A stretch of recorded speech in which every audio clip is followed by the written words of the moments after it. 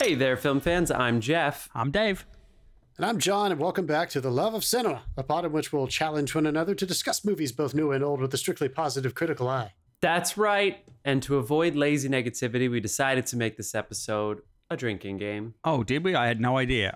So anytime we say anything negative at all, you're going to hear this sound. That sound means that we're taking a drink, and we hope you drink along with us. So, pour yourselves a glass. We're going to talk about a movie where they see God and it's a giant spider, and doesn't that fucking figure? Cheers. You took my joke, Dave. I have written down. I was gonna say, Dave, God is a fuck spider for you too, right? I guess you took it right off the bat. Yeah. Yeah, good. That's great. I don't know who hit that before I did, but I was reaching. Well, guys, we're getting saucy here with the pre-show shot as we've just taken to get us into this week's episode where we talk about 1961, the films that came out that year, and then we're going to highlight a little Ingmar Bergman film that you may or may not have heard of. You probably have. You people listening to this know. You signed up for John's film class here at USC or elsewhere around the world. And we are ready to get into some Bergman. Our 30 California listeners are in his class. Hell yeah. Oh, they're ready. Yeah. And then all the Swedes who hate beaches with sand. Rocky beaches only for our listeners to talk about Through a Glass Darkly, Ingmar Bergman's 1961 film. What would Anakin Skywalker do on that beach? Just look down and then look up and down and look. All right. We're going to do maybe some gripes and then maybe a mini review or two before we get into this featured segment. But first we have to shout out our sponsors. John, you want to go ahead and take it away and shout our sponsors out? Sure. We got a man who makes beer, and his name is Carlos Barroso. If you want to give him a follow, it's cbarroso.beer on the gram.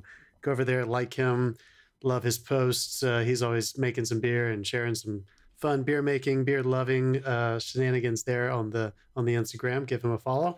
And we have a musician, artist in residence. Perhaps you've heard him on this podcast, the artist Dasein, Dasein. You can find that music available on all the usual music platforms.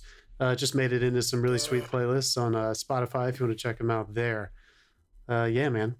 You have a fun gripe for us, or did you see anything this week? Or I think I don't know how funny it is, but I certainly have a gripe for sure. How about mini reviews this week? I don't think any of us saw the Hunger Games movie. I did not have time. I was going to try, but I literally didn't have time this week. I was doing a lot of work. Same. Kids in the show this week kind of caught me off guard. Next week's Napoleon, though, so definitely have a mini review for that. So stay tuned for Napoleon. Yeah, you will. I may or may not He's a little be dating someone who spent some time on a set with Joaquin Phoenix. So definitely rooting for him. Rooting for this film. Not much dancing in Napoleon, I imagine. Hey! You don't want to give shit away. God, can I be honest with you? And I say this with so much love and respect. I hope they surprise me. But I am not excited at all for a musical version of the sequel of Joker. And I hope I'm wrong. And Joker I hope it's fucking brilliant. But I just feel like that is bomb waiting to go off. So I don't know much. I don't know anything. What I am going to guess is it's not as much of a musical as people think. My guess is a couple songs, but I really don't know. It's either going to be fucking brilliant or a glorious misstep. Yeah. No middle ground. No middle ground at all. That. I think it's gonna be fun. All right. I have a mini review. All right. Let's do the mini review first. What would you go see at the cinema here this week, John? So technically it wasn't at the cinema because this is one of those times where a good movie that I think if this was in another period of time, this would have done well in the cinema. It's a movie that went straight to Netflix called Reptile.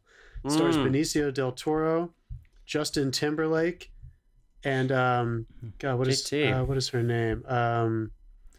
Alicia Silverstone, dude. Whoa! Haven't seen her in a movie in a long time. She's there.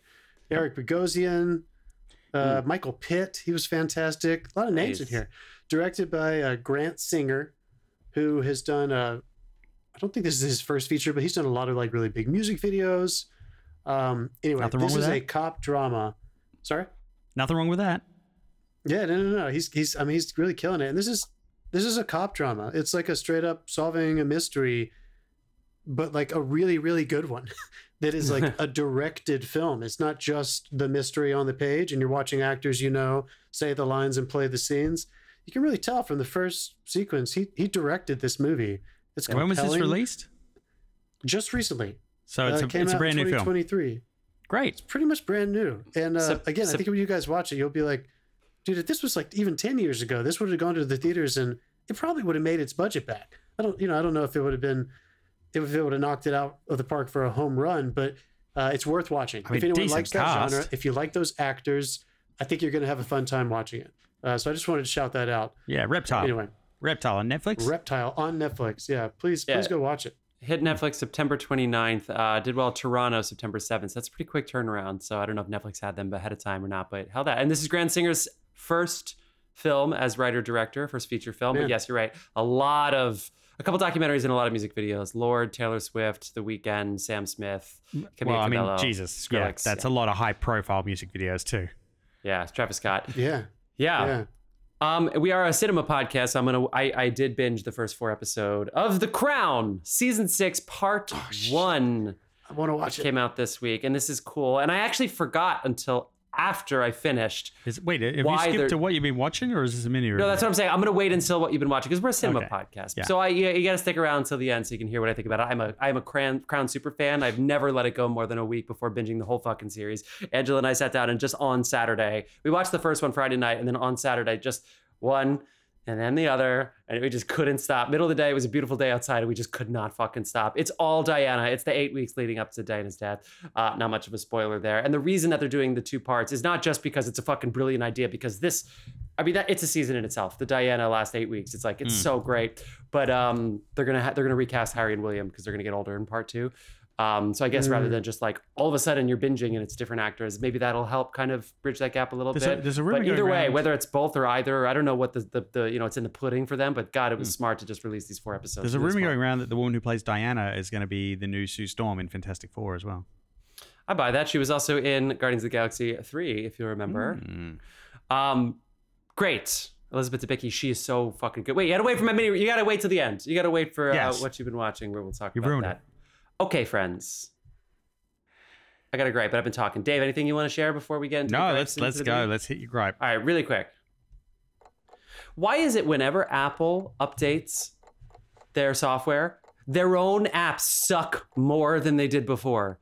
The podcast app, and I say this because we're a podcast, it sucks every single time they do an update. Every single time. It takes forever to refresh the feed. If I'm starting an episode and I want to go to a different episode, it takes 10 seconds for it to like go up to the top. So I'm just like waiting and killing my time for it to fucking reload. I just hate it that they suck. Their own apps are the ones that are worse, way, way worse. The Apple Music sucks even more afterwards. And I've already ranted about how all of these companies allow the user experience to suffer for the sake of data and other bullshit that they just make our lives miserable with. If I'm ever underground, don't even get me fucking started. If I'm underground and I have something downloaded and it'll just freeze because it's trying to find the signal because it wants to know so desperately at every fucking second what I'm doing and what I'm watching. It wants my experience so bad to sell my data that it's letting me suffer. But anyway, the fucking Apple Podcast app, you got to get your game up. We're an Apple Podcast. We want our people to have a good experience, Apple, and you always shit your own bed. Dave, do you use the Apple podcast? What do you use to listen to podcasts? I do. I have Apple and Spotify because I make our podcast into lists on Spotify as well, so people can find the playlists. But yeah, I use Apple, and yeah, he's not wrong. Like, it's the only time I saw it fault in a good way was when it automatically downloaded every fucking episode of whatever you subscribe to, and our number count went through the roof. Oh yeah. Oh, that's great. I will say too, there are a couple podcasts that all of a sudden I see in my feed and it's downloading that I've never heard of. There's no way that I followed them. So I don't know what happened. I don't know if they got a little like zhuzhy. I don't know if they like kind of, they'll change the rules. It's like all the time. It's like that one update where they added the U2 album to your phone with your fucking wanted it or not. Yeah. Something like that. Well, yeah, because I'm following stuff and I'm looking at this. It's like a Reptile podcast. No, not Reptile. You just talked about Reptile. But there's like a croc in the logo, and they were talking about some weird like bioscience stuff. And I was like, what the fuck is this? And there's no way that I was like, God, I want to listen to every single one of these episodes. It just never happened. Nature is metal, dude. Nature is metal. I love that fucking handle. Do you follow that handle? I'm not really on them, but yeah, that I look You know at what I'm it talking now, about? That one is funny. Yeah, dude. Fuck yeah, that shit is so good. Cool. It's just like a deer. John it's likes like to get out the transistor radio and have the whole family sit around it at 6 p.m. It's a firelight and a book. Actually, that's more my kind of speed. We're a book pod. By the way, this movie that we're gonna want to talk about here in a second is a reminder that you're film fans. You got to listen to your Bach. I feel like all the great film fucking directors always use Bach in their well, films it's free. at some point. So Well, no, it depends on who recorded it. So you got to pay. Yeah. Okay. Decca's getting that money for all the Bach records being used in films. I exclusively listen to podcasts on Spotify now. I can't remember the last time I listened to something on Apple Podcasts. I don't know. Oh. Since I went premium several years ago, I do everything through Spotify now. Well, I might think it's now. because I got so frustrated by not being able to determine how to keep the podcast from downloading every episode on Apple that I was like, I can't keep doing this. It was ruining my phone. Like every time I would use the app, I would be like, what the fuck just happened to my phone? Yeah. And it was so frustrating. I'll probably talk about this. They change the rules all the time. also, It's like when Jeff's talking about like that 10 seconds that you're trying to change episodes, that really fucking counts when you pull into a subway station. Yeah, because And you're you've gonna got lose reception service for like 30 seconds tops. You're like, yeah, it sucks. Totally. It's annoying. just All enough time right. to buffer for the next station. All right, friends. 1961 in film. You ready to go? All right. There are two different answers. I looked at Wikipedia, of course, because I'm really an astute. I went to grad school, so I know where to get all the good sources. So I went to Wikipedia, but I also went to The Numbers, our favorite website that we use for the franchise face-off. Nope, not the franchise face-off. That we Blockbuster. use for the summer blockbuster face-off. There are two different numbers with two different movies with wildly different numbers that I will allow you to use as the highest grossing movie in 1961. So what do you think the highest grossing movie in 1961 was? I'm gonna guess it's a musical. Yeah. Direct. Yeah, and I'm gonna guess it's West Side Story. That's my Okay. guess. Dave? Nope. I have no idea. Okay, so yeah, definitely in America for sure, West Side Story. So according to this, the North American numbers are $19 million for West Side Story, which significantly beats The Guns of Navarone, which came in second here. But Yeah. if you look at the numbers, the website, the numbers, 101 Dalmatians made $102 million. And I'm like, wait a second, Are they $102 million adjusted? in 1961 when the average ticket price was 60 cents. That's right. It's saying 148 million tickets were sold for 101 Dalmatians. I mean, the population of the U.S. is 160 million at the time. So I know this is worldwide, but I mean, I saw it no twice. way, right? What the fuck are they talking about? When And they even in re-released re-rele- it like 10 years later. It must be re-released. 15 I don't years know later. where and the numbers is trying to say, oh, it could be 2 or 3 years collectively after they released the film. There's no way that in 2 years from 1961 to 1963, 148 million tickets No, were that sold. got a cinema release in my lifetime. So that was in the 70s at least. Yeah, and I'm sure So- anyway. They probably count everything. I think it's like those CD sales or, the record sales where all of a sudden they're like, we sold 800 million albums and they're like certified 10 times platinum because that's Or the numbers is run by Trump and he's just inserting the they re-released. Hey. Jesus. So anyway, 101 Dalmatians and West Side Story seem to be the two biggest films at the box office of the year. Other successful movies at the box office would include El Cid, The Parent Trap, God, the that's a OG. great bar. The OG Great Parent Trap. bar in Los Angeles called El Cid. Yeah. Mm-hmm. Oh, I have to check that out now. The Parent Trap. That's fun. The Parent Trap comes in. The original Parent Trap comes in at number 4. We get together, yeah. The Absent-Minded Professor, Kings of Kings, Lover Come Back, 101 Dalmatians. Again, back to this fucking Wikipedia. La Dolce Vita, yes, Italy, come through in our numbers here. Come September. And then other movies, though, that would really, really do well and ones that would last a very long time in the collective conscience would include Flower Drum Song, maybe, but certainly Blue Hawaii, which is Elvis's first Hawaii film, but not his first film. Babes in Toyland probably didn't last very long, but Judgment at Nuremberg, of course. I have nothing to say about Elvis at all. The Last Misfits. time I mentioned Elvis on this podcast, I got chastised to fuck on YouTube. Oh, yeah, from the movie Elvis when we talked about that. Oh, come on. Who Yeah. cares? I love we get one comment. It's 3 paragraphs long and it is not kind. Dude, The one of them was Hustler, a thesis. It Paul was like Newman. a screen and a half. That's goddamn right. Settle Yojimbo came out. We all talked about maybe doing Yojimbo. And Breakfast at Tiffany's, of course, came out in 1961. Yeah, I thought that one would have done pretty well. I wonder how Breakfast at... According Did it to do okay? this, $9 million. $9 million worldwide. Yeah, I don't know. Maybe re-releases, maybe something else that wasn't included. The numbers are starting in 1977. Starting in 1977, numbers are way more. They're way more reliable.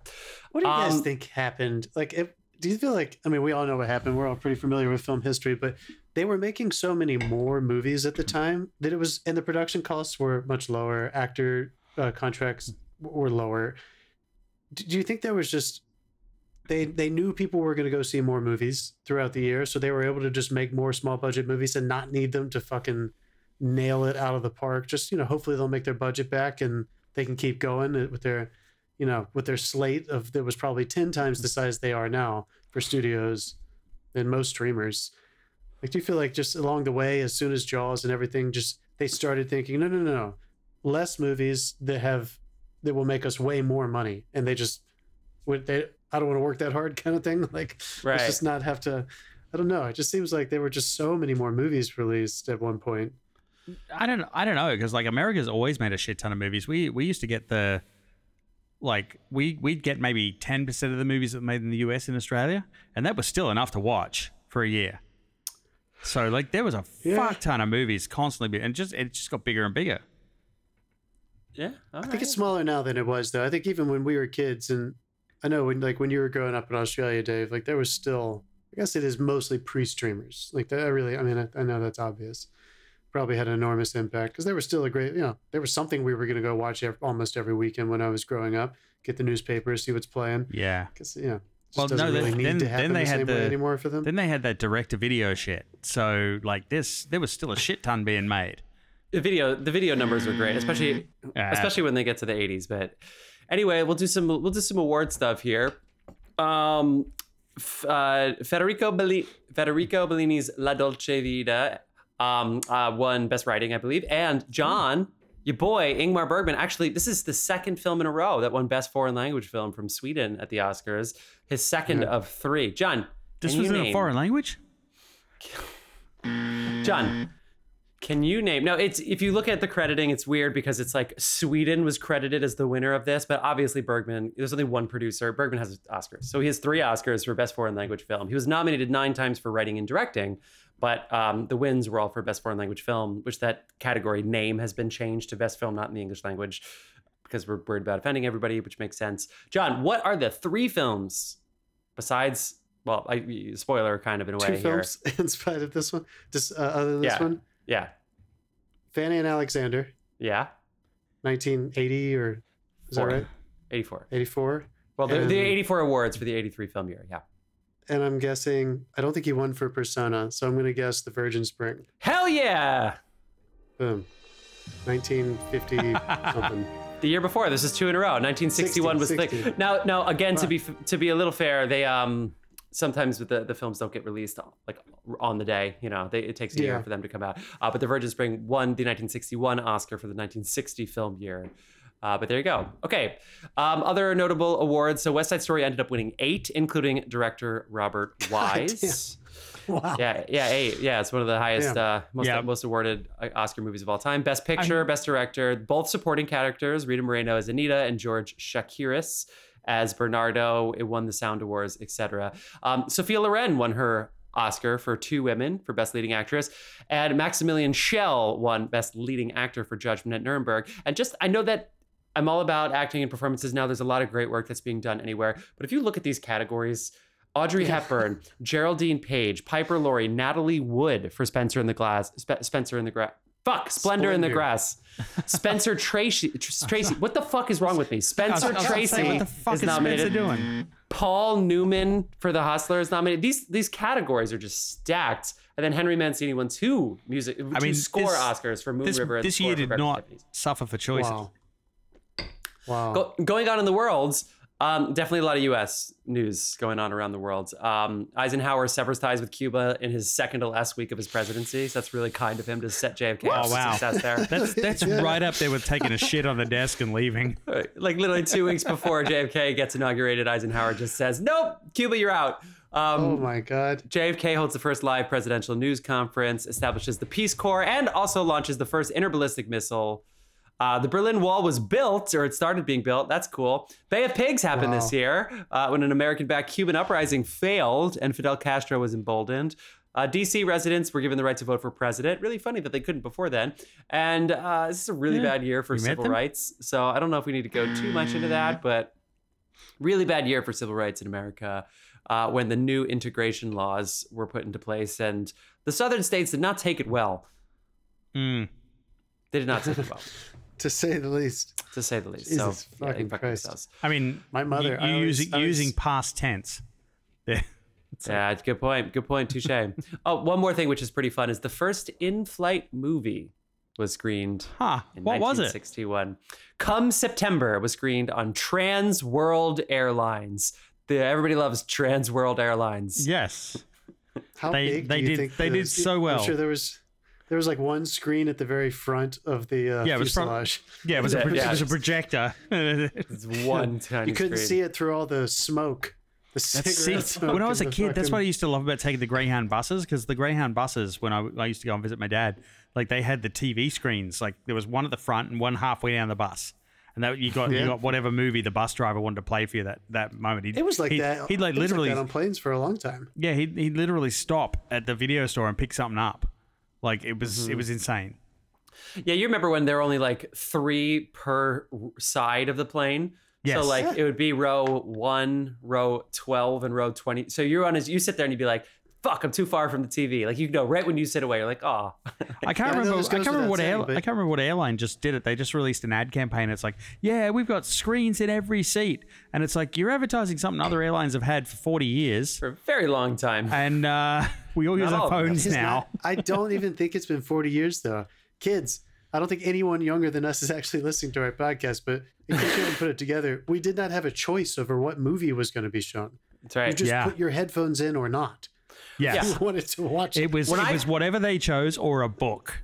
I flew to Aruba. Look up book, kids. I flew to Aruba from Virginia or something, and I had to watch Leatherheads, George Clooney's football movie, going to Aruba. Yeah. And then on the way back, I had to watch Leatherheads, the same fucking movie, going in both directions. I guess because I was going to a different city. I was usually they had it like you could look in advance, like what movie was going to be played on what plane. I had to watch Leatherheads twice.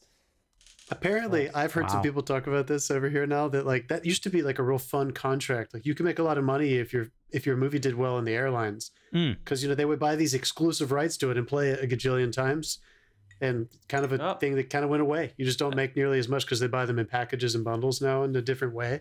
Yeah, one of my jobs actually is recording the stuff they buy now. So is that right? Yeah, I get tech residuals. What do you?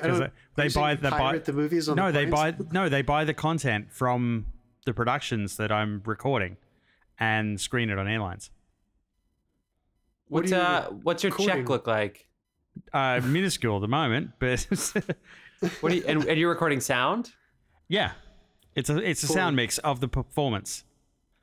So they buy show? They buy not a Broadway show, but they buy the performance and they screen it. It's in that that menu that's after the movies when you get down to, well, I've seen everything on this fucking menu. You get down to all the last stuff. That's where that lives. But yeah, that's when I fly, I have to download and watch whatever fucking movie we're doing that week. That's what I've been watching. Yeah, right. All right. I think that's enough about the history of 1961. Any films you want to highlight there? I really love this Yojimbo film, which we almost talked about. I thought that might be a good one because we watched that whole series for that same character in the Kurosawa films. But any other films you want to shout out? Now let's get into it. No, okay. I still have never seen The Hustler, so one day I gotta watch that at some point soon. But, we could have done 2 this week. Oh, we could have. Yeah. All right, let's do it. So, John, how happy you were talking about a Bergman film for the first time? It only took us 235 episodes. Look, I know it's a heavy. He's his own thing, and so I'm sure you're not like thrilled to talk about it in a sense. I know it's not the most fun, but I hope you enjoyed it. You should see my notes. Yeah, you should see my notes. My notes started with, I could not remember the name of this movie, which is true. So many times I was looking it up and I was like, through is there a glass? Inside a glass. And then I said, great apartment with the dog. And then I said, fuck, I started Wild Strawberries. Those were my notes. I watched the whole first scene of fucking Wild Strawberries. You need a and then whole I went bunch right of into this. acid, essentially, and Yeah, on a train. It was awesome. Well, you know, the phrase is from the writings of Paul in the New Testament. He uses this phrase. Fucking Paul. Fucking Paul. Anyway, my notes are great. Only 4 actors credited in this whole movie, and it's great. It's like a weird kind of Long Day's Journey into Night kind of thing for me. I thought it was awesome. I mean, I have to ask, kind of like plays. Because you've probably seen it. Does this have any relation to Through a Scanner Darkly? You know, I've never seen that movie. Yeah, because it has a very unique animation technique they did. And now I want to watch that because I'm wondering, does it draw parallels? Well, that movie's just called Scanner Darkly, right? It's not called Through a... I think it's Through a Scanner Darkly. Oh, shit. I thought it was just Scanner Darkly. I'm not sure. I'm going to look it up. You go ahead and look it up. So this movie is, of course... Scanner Darkly. A Scanner Darkly. So I'm not sure, but that's a good question. That'd be cool if he did his homage to Bergman through that weird... So this is... Yeah, Bergman, this is probably like his 20th film or so, which is, I mean, no, more. Maybe it's like his 30th film. He just churned out like a movie a year from 1944 until the 80s. I mean, that's what we all should be doing. Good point. What's up with this? If you love it, do it. Make movies, people. He has this great story of how, I mean, I love him for a lot of reasons, but I kind of fell in love with him just because we all come from a theatrical background, and he did too. He met a lot of his actors working as a writer and director in the theater scene in Stockholm. And once he just started making movies, not too long after that, he ended up moving out to this island off the coast. And he kind of bought a lot of the island. Yes. And they ended up just shooting everything there on the cottages and his house and a couple other houses of residents that were there. Yeah. And he would just have I need a location I can do weird shit. I'm just going to buy this island. Yeah. Well, I mean, and we could talk about the weird shit. I mean, the look of the sky and everything. There's so many things that just those Nordic films lend themselves to. But at its core, he was a playwright that knew a bunch of actors and just used them over and over and over again in very small, intimate, almost like real-time stories that most of them are about 90 minutes. Yeah. He found a way to just kind of succeed at that. He tells this great story. That's I've like read this 7/8 of a Marvel's film. Yeah, can you imagine? Fucking Jesus, don't you compare fucking Marvel to fucking I'm buzzing all of us for that shit. He said he just got to a good point. I mean, Jeff, you said it. Like, honestly, he'd made so many movies by this point. He got to a point where he was just like, I'm sustaining it here. I'm not like famous or anything, but I love theater, love movies. And he was just churning them out. 1956, he makes a movie called Smile of Summer Night, which is what... I feel like you can only say he was churning them out. He was churning them out. No, but you can only say he's churning them out if they weren't good. I don't know. That's what's so crazy. He's the bard of. I mean, his writing is crazy. But Smiles of a Summer Night is what. Jesus Christ, Jeff, help me out. What is the Sondheim show that's all written in waltz in 3/4 about the family? Do I hear a waltz? Oh, no. A Little Night Music. Night music. Little Night Music is based on it. And that movie, Smiles of a Summer Night, he said he was literally like somebody at the Swedish Film Board had submitted it to Cannes, and he didn't even know that. And he was just taking a shit one day, reading the paper, and he saw that he was nominated from a Palme d'Or, and he was like, "Oh, good." And that kind of like launched his to the next level, and the world started paying attention to him. So that was 1956. That's the first time Cahiers de Cinema started putting his movies in their top 10 of the year.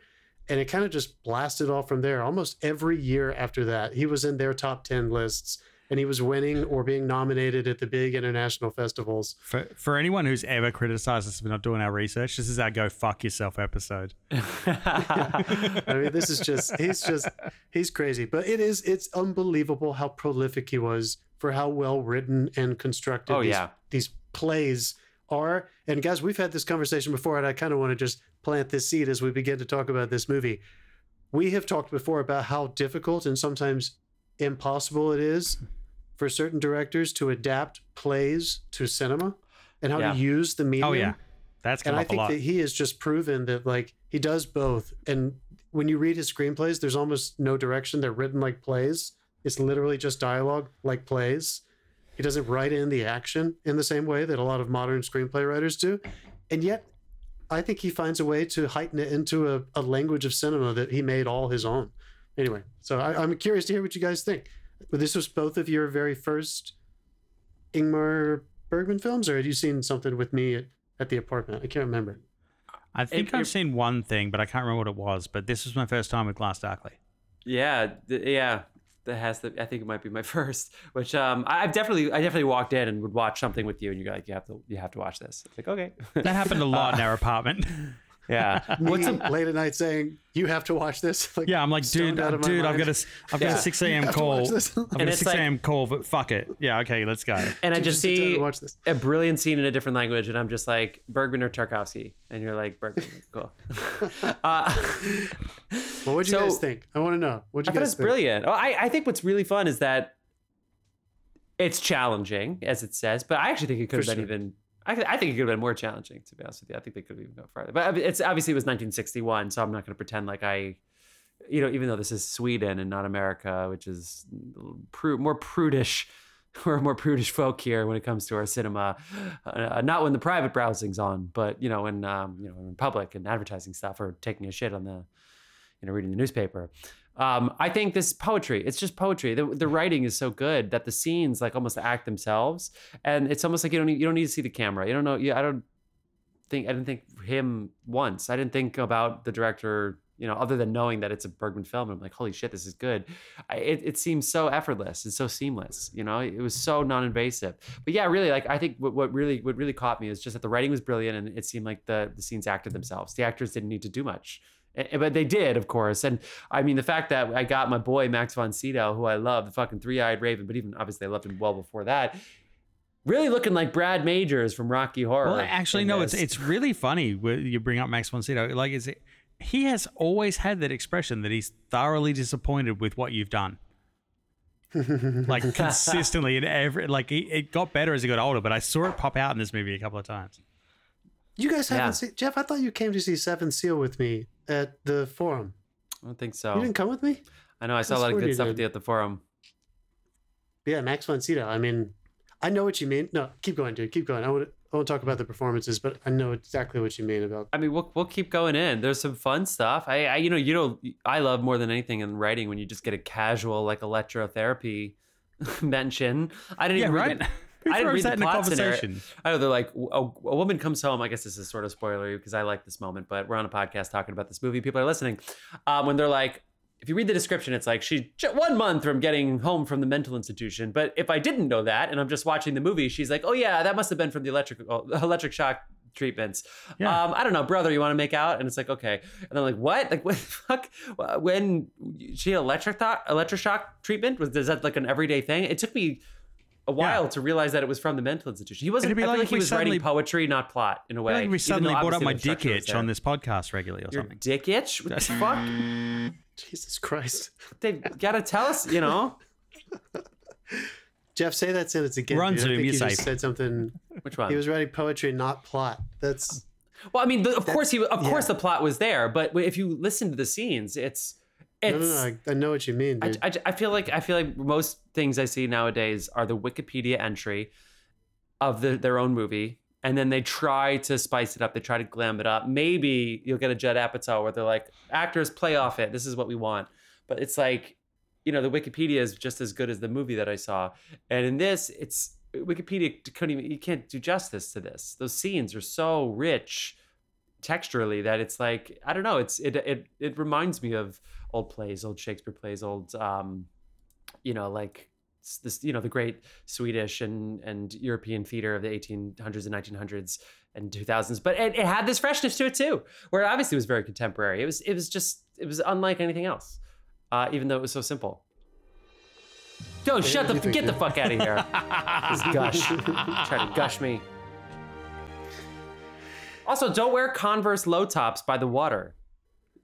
Get boots, Minus. I noticed the shoes too, but more of like a. God, those look very contemporary. You think they literally were Converse? They were. I don't know. I mean, they had like the white sole. Yeah. They look good. David, what'd you think, dude? Oh, where to start? Okay. Dave loved it. I actually really did. Oh, okay, good. Yeah, Good. Nice. no, this Fuck was. yes. Woo. I mean, not even for the story or anything. The cinematography in this is fucking magical. God damn it. Yeah, dude. Two-time there's- Academy Award winner Sven Nykvist. Go on. Yeah, for one, like there is so much you can learn from how to composition a scene in this. Like there's so many practical lights placed in really interesting places in the background that just break up the scene perfectly, especially when they're using something as deep as these shots were. Because like I would challenge any director who any early on director in their career to block a scene like this where you just lock off a camera and let the actors play in it, because this is a fucking masterclass in blocking. Like the depth, the way they use the depth in the image, but the audio keeps going, is just amazing. So yeah, this is like, if anything, even if you watch this and you're like, I don't get what's going on, watch it for the technicalities, because there is some fucking technical genius happening in this movie. Yes. I would love to know how they did. We've talked about him recently. Do you guys remember what he shot recently that we talked about? No, what did he shoot recently? The Tenant. What?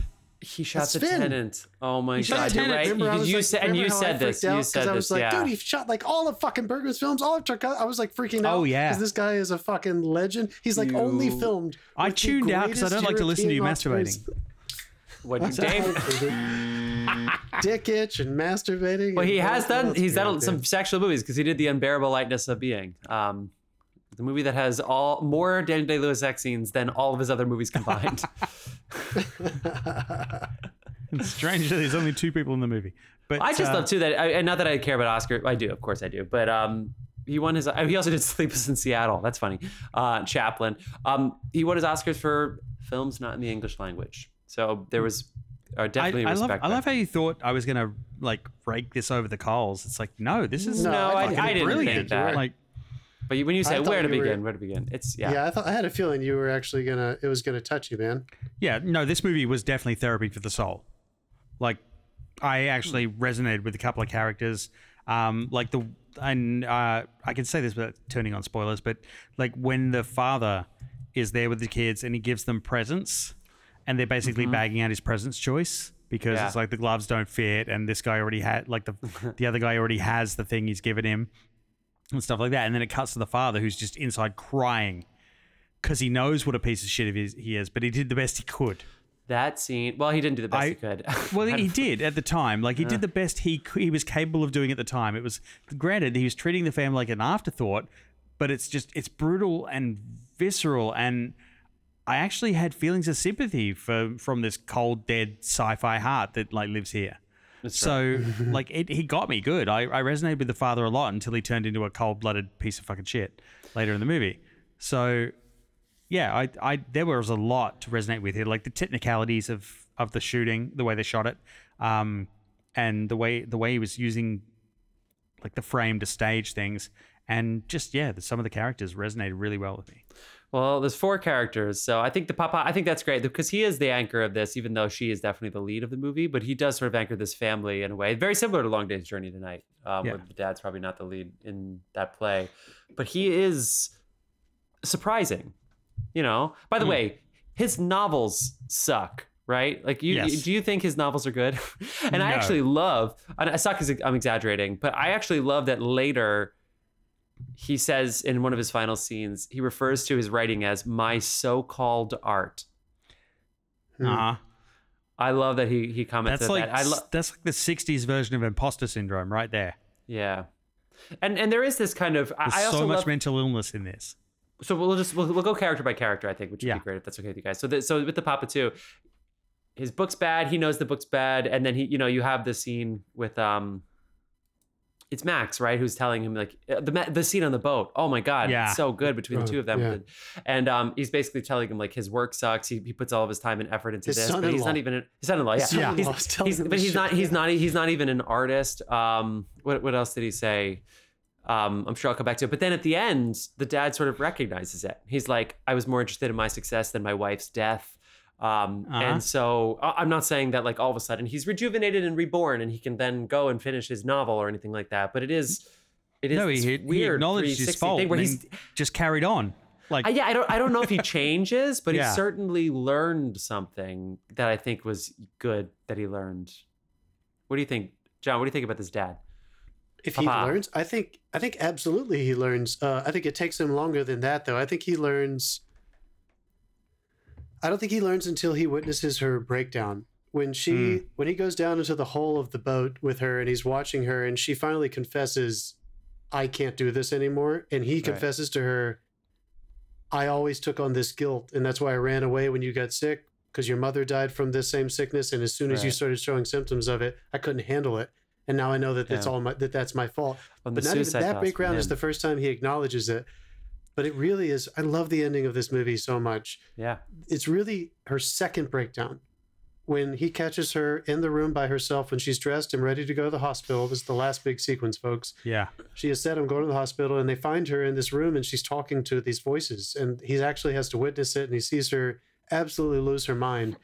And then once she goes, he's the one who finally gets to tell his son that incredible scene where the son basically says, now that I have fallen into my own reality. It's like I fell out of my dream and I fell out of my innocence into reality, and I don't know how to live anymore.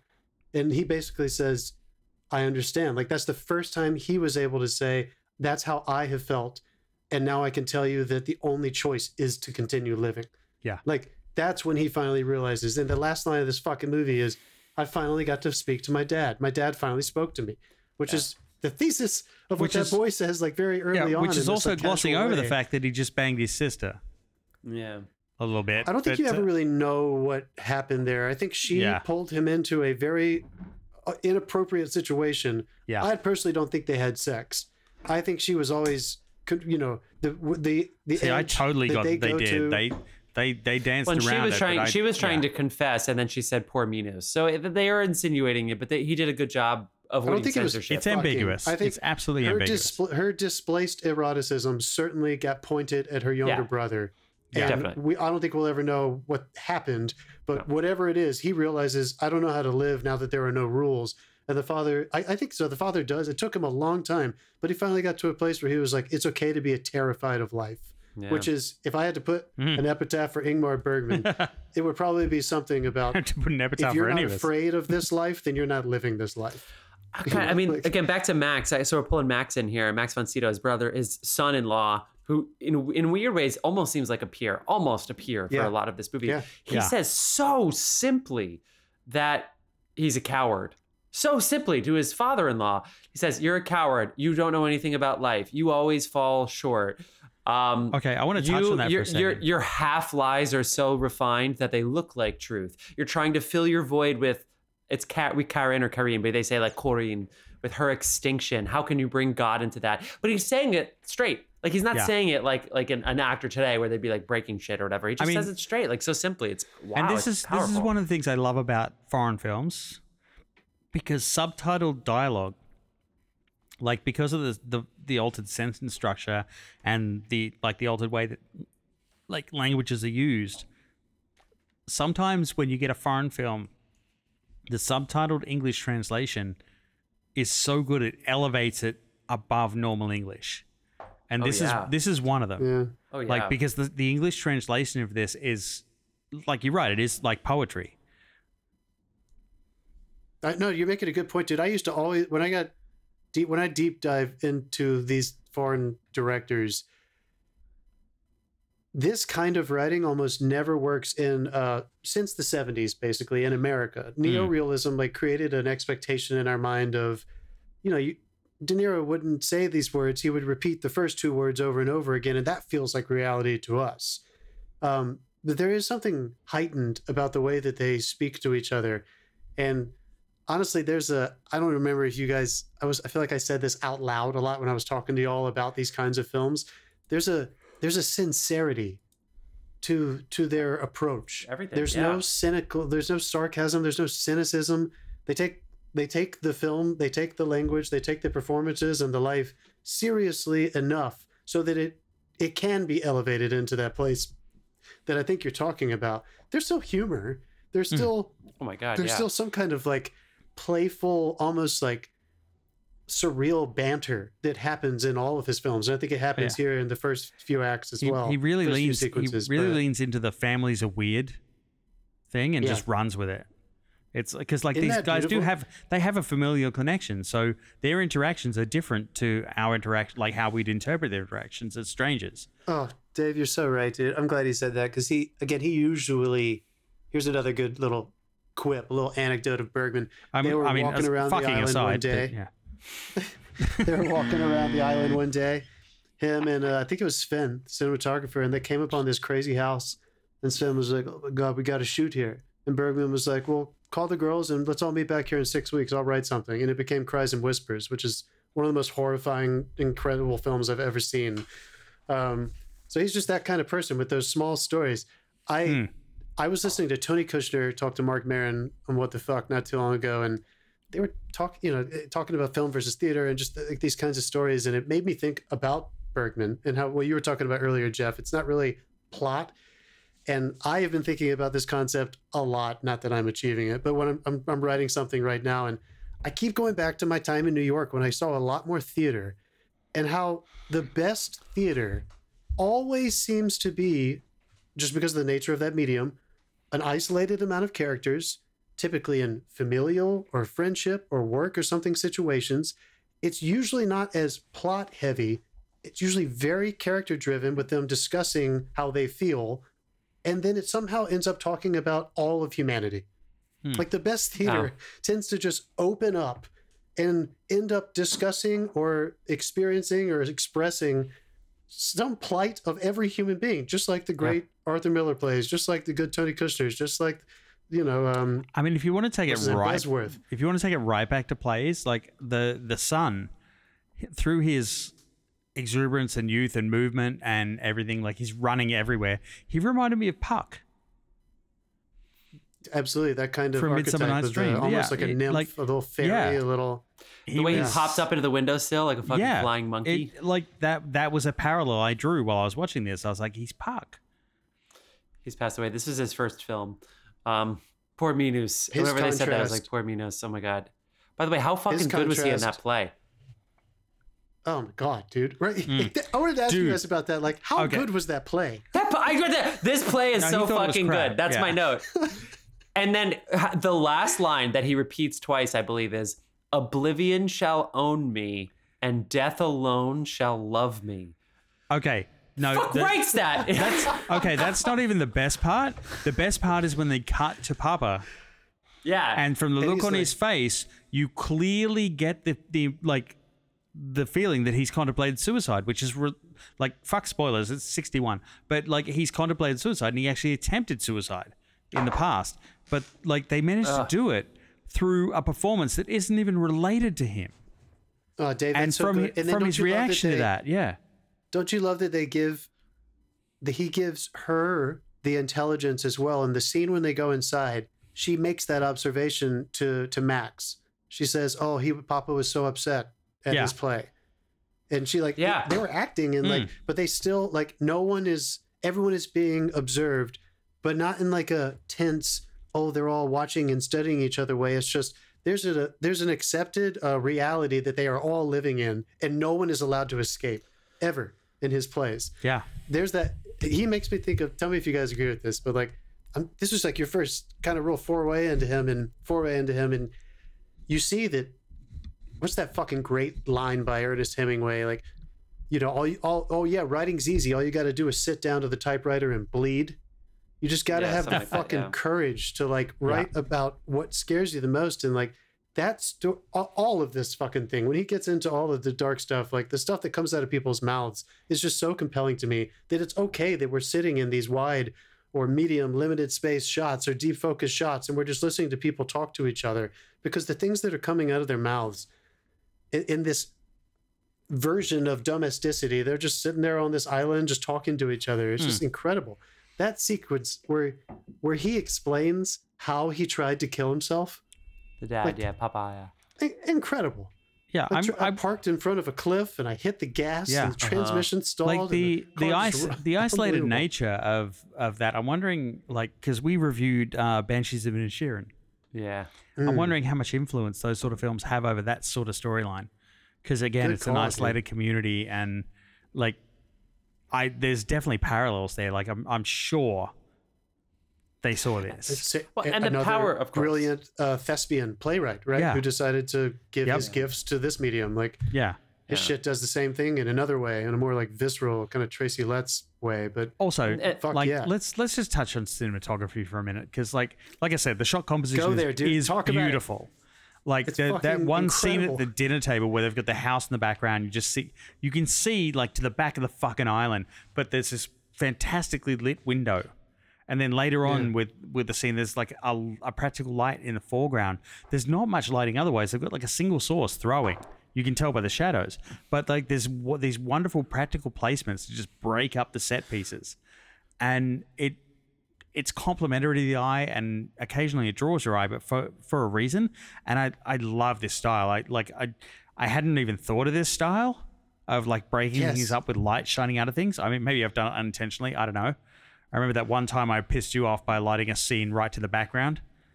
But no, wait, no. Remember the mountain house? I insisted on lighting it right to the back of the fucking house. Yeah. No, I think it worked. You talking about the stairs? Yeah. Yeah, dude. Yeah. Yeah. No, I thought that was awesome. And I think, Dave, don't you think it? Well, let me.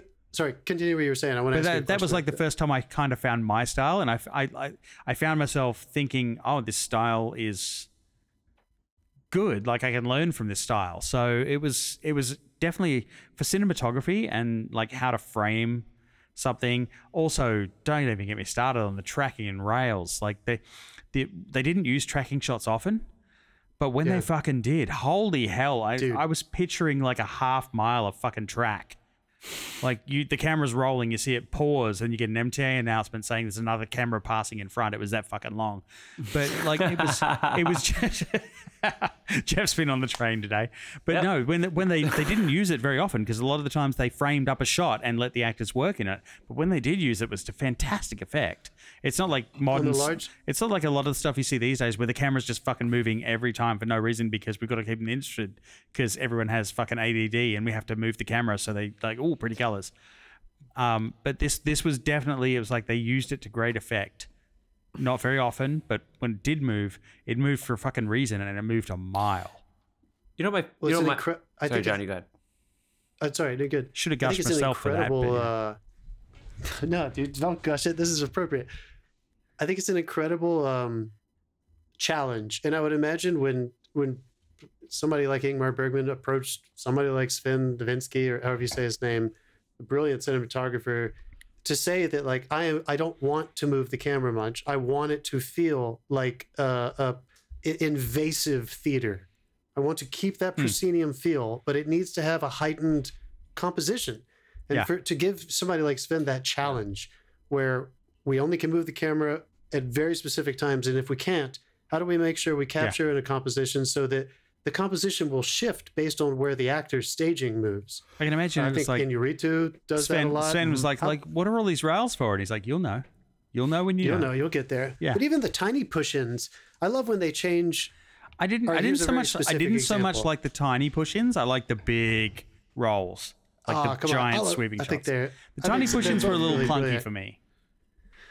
Oh, come on. How about they're still in the hull of the ship, and it's Papa and her, and he joins her in like this medium close-up. Yeah. And then he begins and turns away from her and begins to crawl up, and it comes into this low-angle extreme close-up on both of them. It was great. It's just I noticed the camera moving. It wasn't as subtle as what the other stuff they did.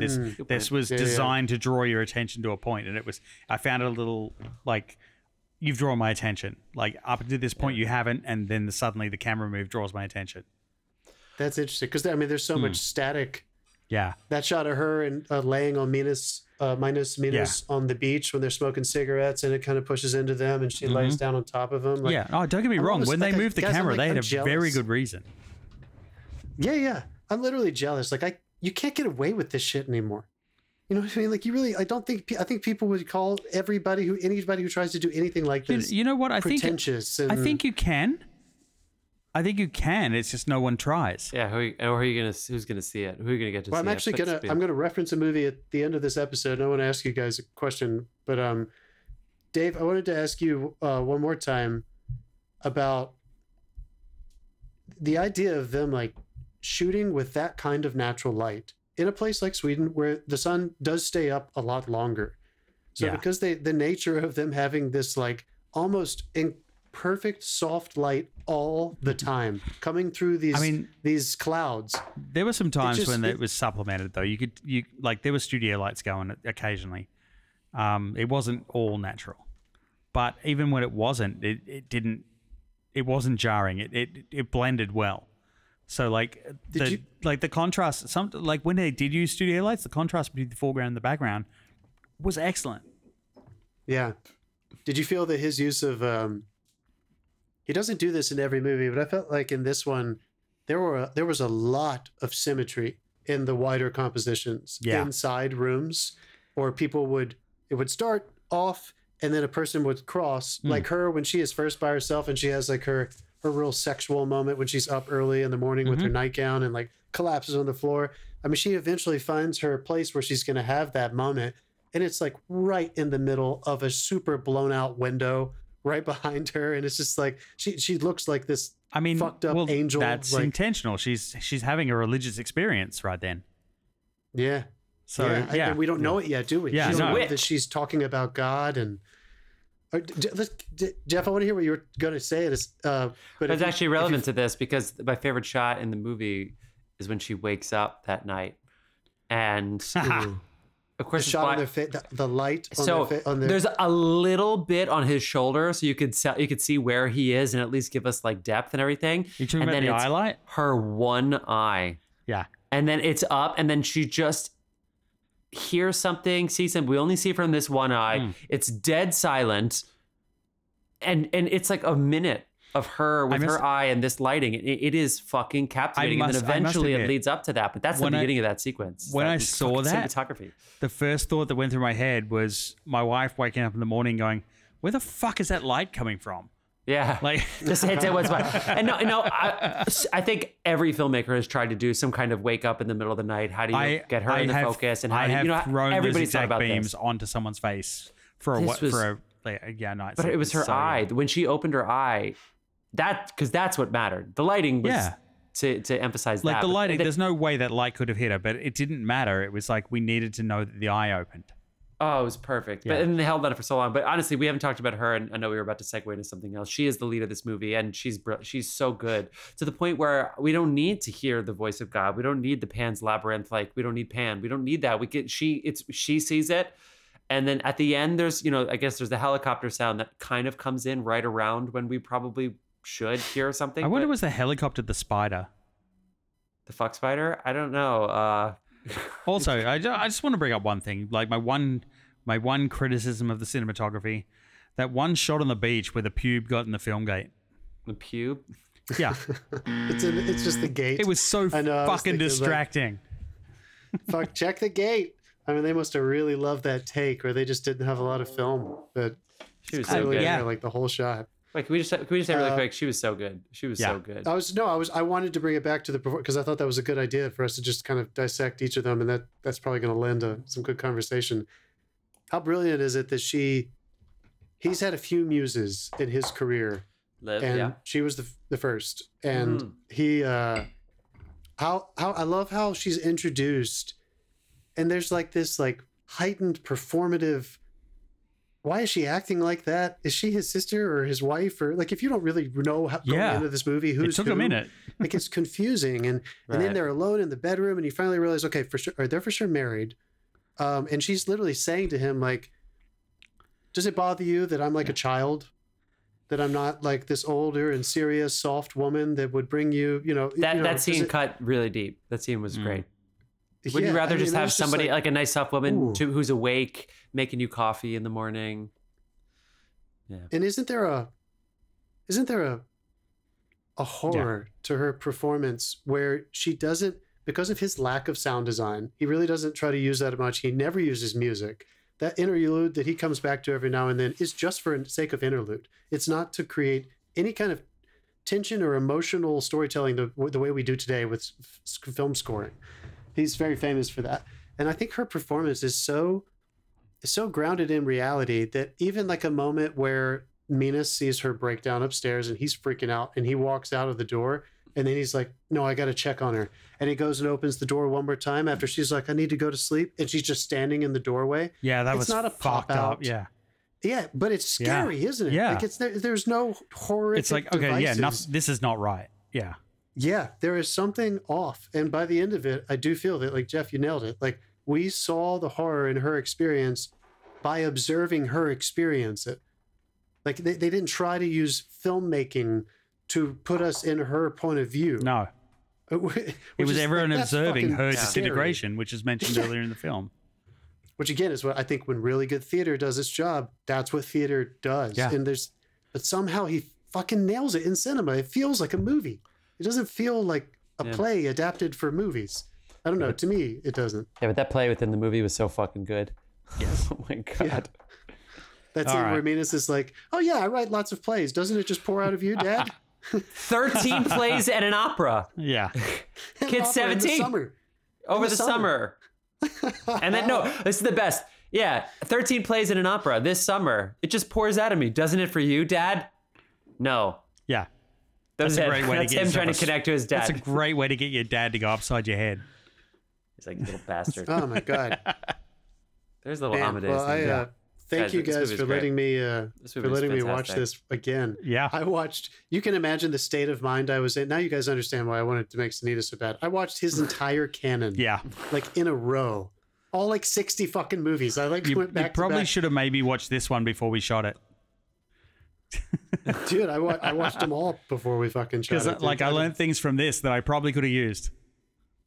Yeah, maybe I should have recommended that we all sit down and watch it. But dude, you see where it's at though. You guys, I mean, this guy is the bard. He is the fucking writer of movies, right? I mean, I've seen one film. They're all like this. Honestly, like for lack of a better word, they are all fucking like this. Anyway, thank you guys. I have Wild Strawberries queued up, and that guy, the professor. Also, I love that professors. All these professors just live so well with housekeepers. I work at a college. I'm not getting a housekeeper anytime soon. What the fuck? Yeah, we can see the back of your room. Fuck! Oh my God. Everyone just listening to the podcast, not on YouTube, it's going to wonder what the fuck your room looks like now. We have a YouTube channel. You can go check it out. I have a plant on a radiator right there. Yeah, right there. Do we call it out, by the way? Do we call this out, just to be clear? It won the best foreign language film. It was nominated, just him. It was nominated for the Golden Bear at Berlin. And it was, it was the 8th best film for Cayete de Cinema for that year. So, I mean, it's just one of those movies, people. You should go check it out. It's on Max. It's on Max. We should say that. Yeah, it's on Max. So yeah, if Okay. you've kept your original subscription, don't worry, it's in black and white. You don't need Dolby Atmos. Dave, So, yeah. go back to Dave's rant. Dave, we didn't even talk about it. Hold on, wait, just my last thing. I just want to ask you. We didn't really talk about it specifically, but this is shot in 4:3. Yeah. Right? Like all of his movies are shot in 4:3, which really lends itself to like good close-ups. But what do you think he did with? What do you think I mean, just the fact that they were able to capture those wide shots in that aspect ratio. I mean, isn't that like it's so different than the way we think of wide shots nowadays? It's with our fucking easier when you bought the island. I mean, yeah, You can you're not going on someone else's lawn to get your wide shot. It's like, I own the fucking island. Piss off. Working in a fucking square though, it's pretty fucking impressive. Yeah. Anyway, all right. I'm sorry, I'm done. All right, people. Well, let's do it. So we just talked about 1961. We chose this film, so we are going to go ahead and spin for next year. But we are not going to sit here and start googling the movies coming out in whatever year comes up in Dave's random year generator. We're going to go straight into what you've been watching. But Dave, let's not keep the people hanging any longer. Let's let them know. Thanksgiving 2023. We're going to be talking about 201. 9. I didn't know if it was going to be a 6 or a 9. 2019. Oh, this is going to be fun. Fantastic year. The year before the cinemas stopped. Yeah. Year before the... Yeah, all right. Yeah, it's like 3 weeks before we decided to start doing this podcast. What was number one at the box office? Like Aladdin or something? No, we didn't know. It was Oh Jesus! fucking Lion King. I can't remember what it was. All right, people, That's let's... not what we're doing. No. What you been watching? This is our segment where we go around the horn and tell you what you've been watching. I'm going to be talking about The Crown soon, but before we do that, Dave, we like to start with you. What you been watching? I, just for fun today, put on Pitch Perfect. Yeah. This came up with some of my students recently. It still holds up. It's fucking funny. It's a great feel-good movie. I got goosebumps a couple of times because of the song selection. Like, the arrangements in it are awesome. It's a fun movie. If you haven't seen it yet, watch Pitch Perfect. Skip the sequels. Just watch the first one. It's great. Standalone. And also, we're into Fall of House of Usher on Netflix as well. Oh. I heard that was really good. Oh, fucking hell, Brace. Like, you know how I go with scary shit. And yeah, I mean, I like that guy. What's his name? Who created that? And he did Haunted Hill House, Haunting of Hill House, and Doctor Sleep, and yes, right. That's that guy, right? Yeah, same guy. Somebody was just talking to me about. I remembered his name before, but it's gone now. Mike Flanagan. Yes, Mike Flanagan. Because I have 16 buzzers this episode, so Nice. Yeah. So fuck you, John, for not getting your buzz count up. Yeah, thank you. John Thirsty. Bergman sucks. Jeez. This week I watched the best international film from last year, Drive My Car. Oh, right. Directed by It's not to be confused with Dude, Where's My Car? Yeah, very much not very different films. By the way, not as many laughs. By the way, I've seen Dude, Where's My Car so many times that I should see this movie just. You can't do that when I'm drinking a fucking beer. I've never seen that. Dude, it's a llama. That shit all over my laptop. Just to give you an idea of how good this movie is and like what it's about, Janus Films distributed it. The same thing that distributes like all of those like Bergman films. That emblem you saw at the front of it. I always thought it was Janusz. I just wanted to bring this up because this movie it's Janusz. Feels and is shot with the same spirit of like those Bergman films. You just don't see movies. See, like Dave, that they're doing much. it. Like you really just don't see movies like that this much. And there's a poeticism to it. They're doing Chekhov the whole time. It's about a director, actor, directors. I mean, it's wonderful. It's also on Max. If you have 3 hours, it's a long one, and you want to sit down and you want to invest in a very, very, very good film. This is an 8, 9, 10 kind of film. You know, it's going to take something from you. But if you're willing to give it, I think you're going to do better. This is why Max's price went up. They've got all 3 hour films. Wow. So good, so good. You should watch it. All right, Crown people. So, guys, I'm also sitting on this for like an hour. So I actually, so podcasters that I like, there's a couple podcasters that I really like, and I understand the conundrum of being a critic and needing to give your reviews on pop culture and being a trendsetter and having to be first to market on thoughts, and you can have bad weeks and good weeks and things. But I've seen a couple people, let's just say this, there's a very small amount in hindsight, I wish they told me this more clearly, where characters after they're dead talk to other characters, which is different for The Crown. Not that it's based in reality, but they never did stuff like that before, where the audience is there's no Hamlet ghost flashback. Yeah, there's no Hamlet. Yeah, there's no ghosts. There's no ghosts before. You know, this is the first time that like ghosts come back. And so there's a couple of people that I don't know, they're just a little cynical on this first dump of episodes. This is the most visceral The Crown has ever been for me. Like, I'm not even just that I've been moved and Angela was moved and we were like in tears watching this.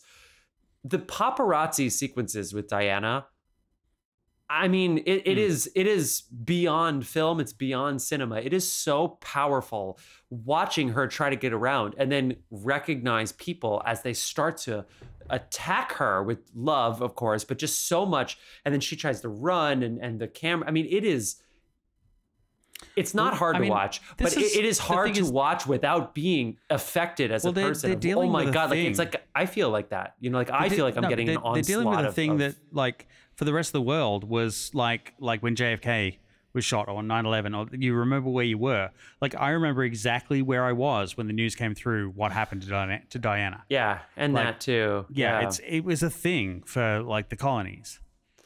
and they have their point of view, so that the truth and that kind of stuff. I'm sure people will continue to debate of how, why the sequence, how much was his dad involved, how drunk was the driver, those kinds of things. I'm sure will continue to unravel. But the honest to God truth, the only like mini gripe that I had was that. And Angela, I don't know if we had even agreed on this, but after the first episode, I was like, I don't know if the Queen was the focus of this episode. It's called The Crown, and I feel like it was the princess. The first episode. Well, like, that's actually quite brilliant, because when Diana came into the picture, the focus on who was going to get the crown shifted to her. But they did it in real seamlessly, life. where it was like she kept taking the spotlight. But every time you turned to her, she seemed so innocent. Like, it didn't seem like she was. No, that's what it was like back then. Yeah, exactly. Like, it felt like it just happened quickly and naturally, and then she goes to Australia, Dave, your homeland, and the way she took over. Yeah, but in the first episode was so Diana and Dodie that it was like, does the Queen even matter?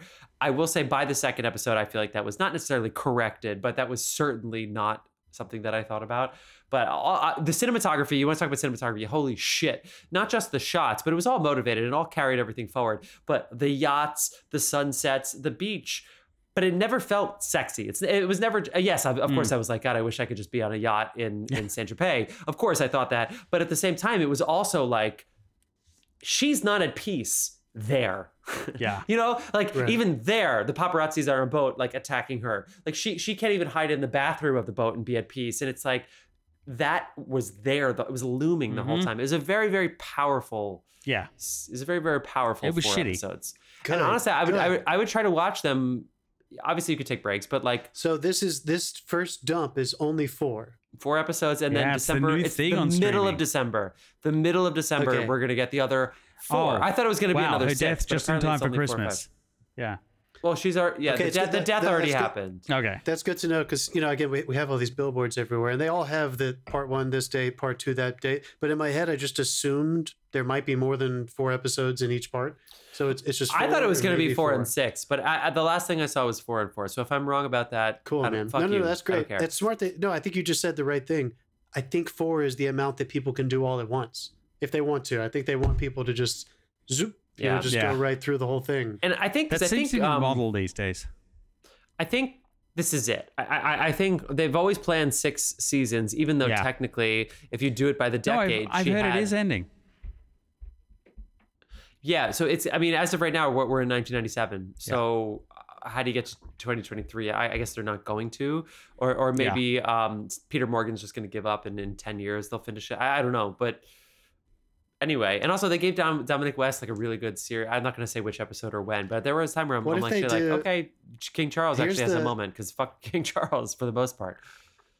Here's like the ballsiest thing they could do. What if the very last episode is a flash forward, and like Maggie Smith is the queen on like the last year of her life or something? I was wondering that would be so fucking cool. I was just wondering. Jump all the way forward, and they're like, "You've been alive for all this. Yeah. Everybody's watching, kind of knows what happened over the past, 2 decades or so, and we're just going to end this thing."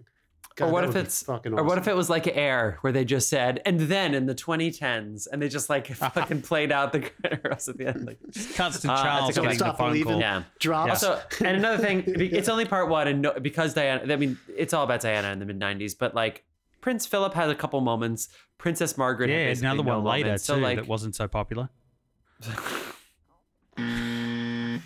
anyway, I can't wait for the second part. But His these 4 birthday cancelled. Dude, these 4 episodes. you know how much you have to man. fuck up to get your birthday cancelled by the Queen?